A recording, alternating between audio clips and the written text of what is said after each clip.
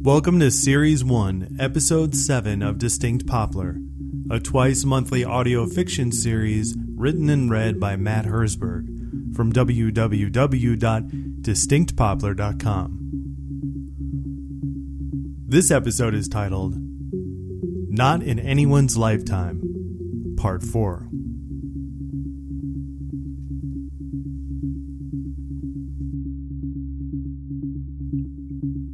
The next handoff had Chellen to receive, and she waited in class at first period before the bell rang. Not soon after she had set her things down and sat in her chair, Blixit then made his way through the door, shuffling his feet behind him. The boy made a straight line through the pit and climbed the stairs towards her desk and had the notebook ready for the handoff. As per usual, Blixit smiled warmly at her like a pleased little puppy dog who was just checking in. But his hazel eyes were stuck to the floor. He was afraid to raise them and make contact with her. "Hi," said Chellen enthusiastically, which surprised the boy so much that he immediately dropped both the warm smile and the notebook and turned right around and headed to his seat.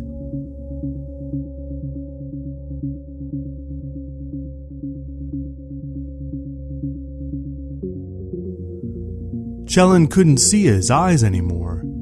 They were hidden now under the mess of his black hair, which he had pushed back into place. She imagined that under the protection of his hair, his pupils darted around the floor in search of a solution to this new development.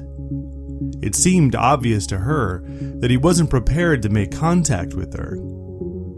Fortunately, she'd given him a little breathing room and let him process his shyness. Unfortunately for him, that breathing room evaporated as soon as class was over.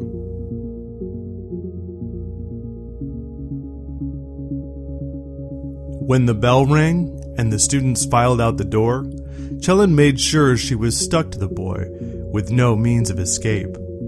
As the hallways filled up with students like an hourglass filled with sand, Chellen was standing in his space, so close that she could smell his breath. Soon, they were surrounded by a seemingly impossible amount of kids with nowhere to go but forward. "Hi," she said again, as the sea of high school students picked them up in its current, forcing them to move due to the sheer number of bodies and their unstoppable momentum.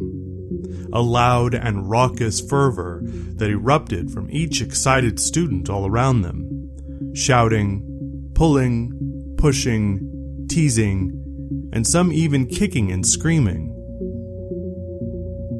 "Hi?" said Blixit in a dumbfounded voice of disbelief. He shrugged his backpack over his shoulders nervously a few times, even though it was already set firmly into place. "I'm Chellen," she offered. "I know," he said, his voice cracking a tad as his shyness reasserted itself. "What?" she asked.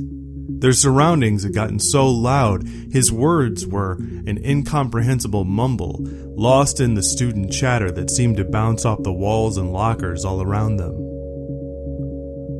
"I know!" He had to shout this time over the clamor of the chaotic hallways. "I know who you are!" Chellen nodded. Good. So she raised her voice as well. "I figured we've been doing these drawings for a few weeks, so why not say hello? So, hello."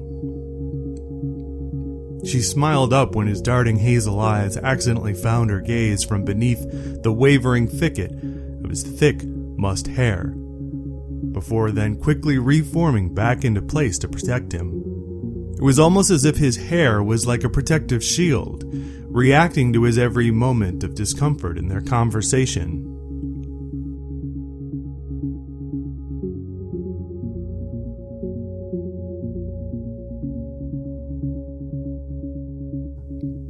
I thought you weren't supposed to do that, he ventured. I thought you weren't supposed to say hello. Obviously, this was in reference to the strict rules that ROMs have about socializing with typicals, but Chelin didn't get a chance to respond. Blixit pushed past her on his way to their next class, cutting through a brief break in the endless sea of students. In seconds, he was gone, leaving Chelin to find the rest of her way to class by herself. But she knew where he was going, and in fact they had many classes left today together, so she planned on continuing their conversation later.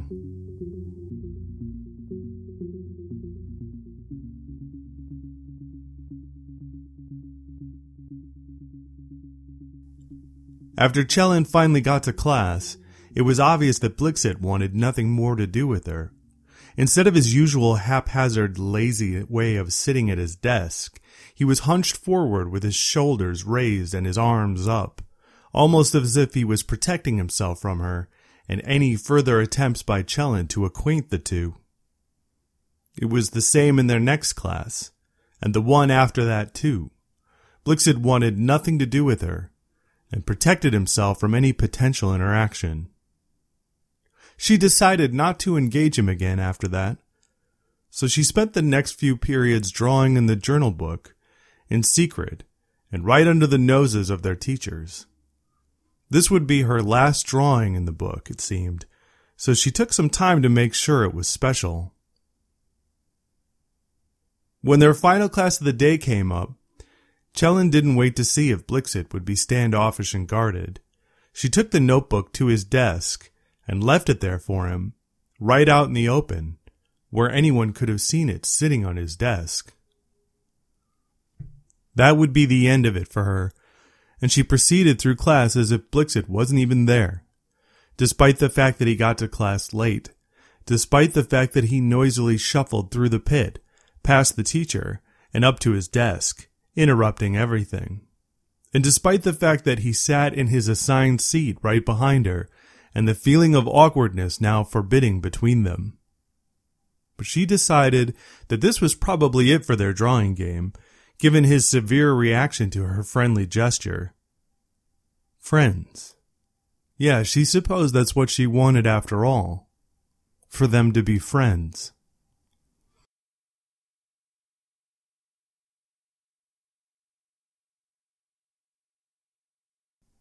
When the bell rang and the school day was done, Chelin resigned herself to the fact that she would probably just go back to her original plan to make it through the rest of the school year. Just keep her head down and focus on her studies for the rest of the semester. After all, Blixit's off-putting reaction to her attempts to communicate more was probably a blessing in disguise. ROMs aren't supposed to be friends with typicals. Would have been nice, though, she thought, just to have one actual friend.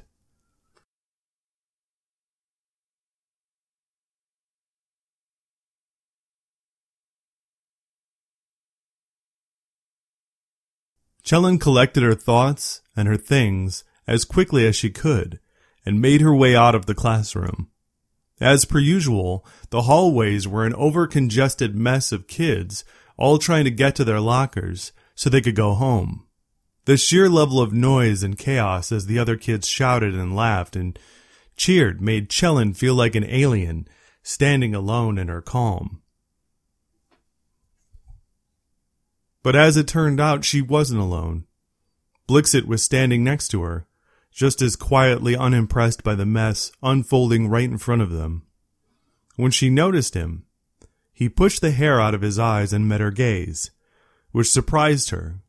She'd figured this was it for them, based on his previous reaction, and wondered what it was that had changed.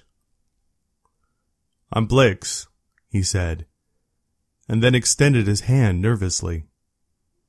She accepted his damp handshake as a gesture of goodwill. "Nice to meet you." He nodded, and quickly diverted his gaze to avoid locking eyes with her. "You want to go to the tables?" he asked. "You know, to talk?" She agreed, and followed him past the chaos of the hallways to an outside door, which led to a path that wound round the back of the building, past the trash dumpsters where hastily crafted science projects went to die, past the old abandoned garages from canceled auto shop classes of their parents' yesteryears, to the old picnic tables where students used to eat their lunch in a time long gone when students were allowed to roam the campus free.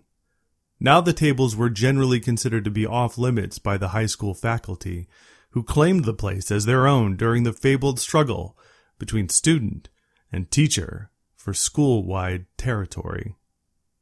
However, right now the spot was completely empty, and Chelin found herself awkwardly standing in between rows upon rows of wooden tabletops made bright red with 1,000 desperate coats of paint, scarred with vulgar scratchings and marred with black marker graffiti, which mostly said things like, "Stay out," "Turn back," and "No students," ever, but with a less than pleasant sentiment attached to each. Blixit, or Blix, as he'd introduced himself, tossed the notebook face up on a nearby tabletop. It was open to the page where Chelin had made her final drawing, the page that neither of them had previously drawn on, which had been titled, "Not in Anyone's Lifetime." Chelin looked to Blix, who stood there nervously trying to appear calm and collected as he awkwardly leaned or posed or whatever he was attempting to do on a nearby tabletop. He looked around cautiously, letting his eyes wander to every detail within his gaze, and when he was finally sure they were alone, he pushed the hair out of his face and spoke. "Ever since I was 11 years old, I've been scared of girls." It was awkward in the way that the words fell out of his mouth, like they were made of lead and tasted like soap, and it was all he could do to keep from just spitting them out onto the ground. I mean, scared to talk to girls. Not much better, he knew, but he pressed forward anyway. In grade 6, I spent my whole final semester trying to build up the courage to talk to this Rom girl in my Marvels of Postmodernism class. I remember being so nervous every day of my life in that class because all I wanted to do was be that guy who could just walk up and say hello, like it was nothing. He paused and looked at his feet before proceeding. But I'm not that guy. I get nervous talking to anyone, let alone any girl in my classes. He began ticking them off on his fingers of his outstretched hand, the ways in which his nervous nature made his life difficult, if not downright impossible. "I sweat," said Blix, which temporarily caught Chelin off guard, as even now she could see that his hands were glistening with sweat. Absently, she reactively wiped her own hand on the back of her black jeans, as if the phantom feeling of his damp handshake from earlier refused to dry on its own. "I have trouble breathing. My heart beats real fast. I get an upset stomach. Dizziness, too." It was a list of things that were very foreign to Chelin and difficult for her to imagine experiencing. After all, Chelin's problem wasn't talking to people. Heck, she'd talk your ears off under the right circumstances. No, her problem was having someone to talk to, someone who wouldn't mind holding on to their ears. And right now, that was Blix. So she let him continue. "Man, I can remember spending the whole semester building up the courage to talk to that girl. She seemed kind and cool and super cute. So I made up my mind to try to talk to her. To try to overcome all of my He paused again, this time to calm his stomach, like he could possibly throw up in the middle of his sentence. He used a fist to cover his mouth as he swallowed big and let out a deep, anxiety-ridden sigh before continuing. All of my issues with talking to girls. So I figured that my last chance was during the very last day of school. The class we had together was basically at the end of the day, and that's when everyone was just hanging out and being rowdy. Teachers know they couldn't control us, since we were going to be out for the summer in a few hours. She listened intently as he described a room of loud and unruly kids with summer vacation right around the corner. The typicals, the way that they lounged on their desktops as they joked around with one another and cheered and bragged about summer plans. And then the ROMs she could also see in her mind's eye, but more vividly, as Blix described them, gathered in the corner, calmly watching the other kids with detached bemusement over the rims of their thick black sunglasses. The girls working safety pins into their faux leather jackets. The boys snapping their wallet chains back and forth. All of them muttering sermons of disappointment about their childish peers and making jokes at their expense that only other ROMs would get. Blix cleared his throat. His scatterbrained gaze ceased to dance around the area and instead focused on Chelin. I finally built up the courage to say something, gritting my teeth and forcing myself to breathe while my heart bounded around and around in my chest. But she was surrounded by all of her ROM friends. They were huddled together like a murder of crows, practically hiding within their black jackets and coats, arms crossed, as if the temperature in the room was like ice. They talked so loudly and smacked their gum, and I had trouble approaching her and saying anything. I don't know what was wrong with me. Everything I said was either too quiet or did not seem to make sense. One minute I was stammering, and the next I was blabbering like a fool. And all the while the room was so loud that she didn't even hear me. So I was basically just talking a bunch of nonsense to nobody, even though I was standing right behind her. Behind all of them. Chelin could immediately feel her skin get hot on her face. She too was now feeling a horrible pain in her stomach at the embarrassment of their situation. She could see him standing there in the crowded classroom, vulnerable as he tapped her on the shoulder to get her attention after his words fell out garbled and flat. And all of the ROM kids fell silent and just turned and stared at the poor boy as beads of sweat popped from his brow and trailed down the sides of his head. Then Blake spoke. Or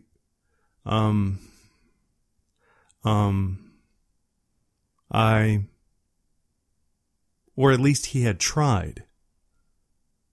"What do you want?" asked Chelin. She was more than a little annoyed at this point. "Chel," he said, abbreviating her name accidentally, as if he had only had enough resolve in him to get half of it out. Then he paused, put his fist in front of his mouth, and swallowed deeply in preparation of whatever it was he was trying to say next. How disgusting, she had thought. Was he going to throw up on her? One of the ROM boys shouted at him, "What do you want, dude? Spit it out." Blix must have tried so very hard to pull it together, but was failing miserably. "I just wanted to ask you if you wanted coffee with me sometime, or whatever." "She can't drink coffee, moron," sounded a Rom girl. And by then, Chelin began looking around at the lot of them nervously, as they all hollered and laughed at the boy's expense. Chelin didn't know what to do or what to say. Her mind was frantic, and she became nervous. What did they want her to do? What did they want her to say?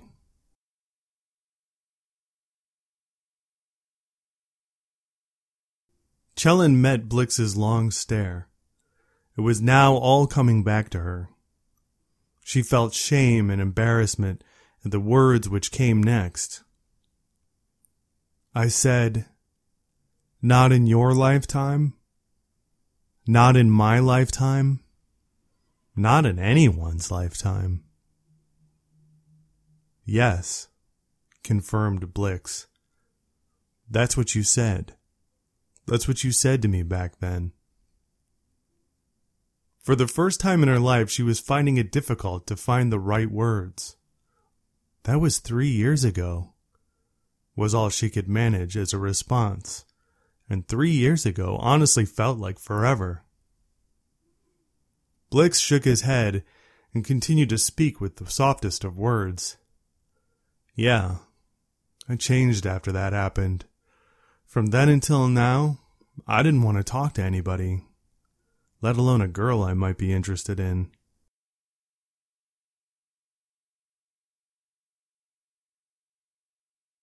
Then there was a silence between them.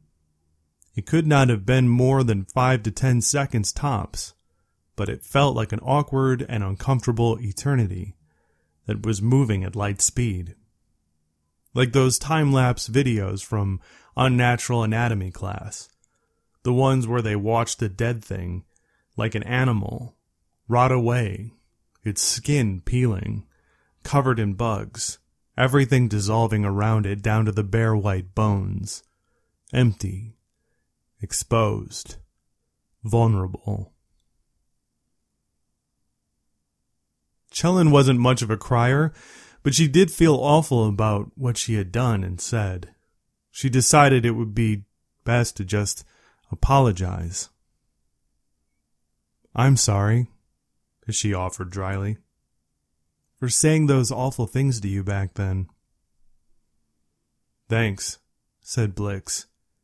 She could see that there were beads of water forming at his eyes, which he wiped away with the back of his oversized sleeves, erasing tears that never existed, and that's how she knew that what she had said had mattered.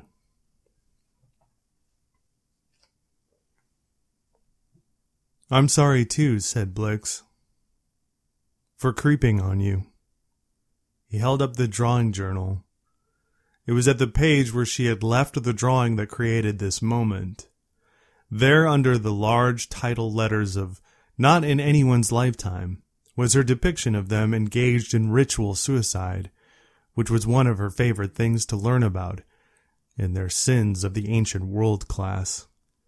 In true Volkofari style, she had drawn herself and Blix thrusting impossibly long broadswords into each other's guts from all the way across the page. She had taken her time to detail the gory mess of entrails spilling out onto the ground, the blood issuing forth like a fountain, the hot steam of their innards escaping into the surrounding pages. There was also an excessive amount of clown makeup that she had drawn on their faces, disturbing, happy outlines and shapes of things like stars and spirals that accentuated their features.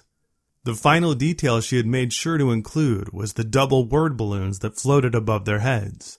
Each one simply said the words, "Why me?" followed by 5 or 6 hastily scribbled question marks. He noticed her eyeing the drawing and smiled, and then she smiled in return. "It's a shame ROMs don't befriend typicals," warned Blix. "The drawing game was really fun, and this picture is kind of awesome." The word sounded strange when he said it. Typicals. "Well," responded Chell, "nobody has to know if we don't get caught." "That's true," he acknowledged. And just like that, they looked cautiously over their shoulders for onlookers. Then Blix winked one of his hazel eyes as he replaced the mass of his mussed-up hair back into his face. Chell turned her sheepish grin inside out and became stoic and dissimilar from any other Rom one might find at school that day. The two of them gathered up their book bags and left the tables as if they had never seen each other, never met, never spoke a single word, headed in separate directions to catch their respective buses to go to their separate places of residence, like complete and perfect strangers, except at the very end, at just the right moment, when Blix secretly handed her the notebook as they passed each other, and she quickly stuffed it back into her book bag.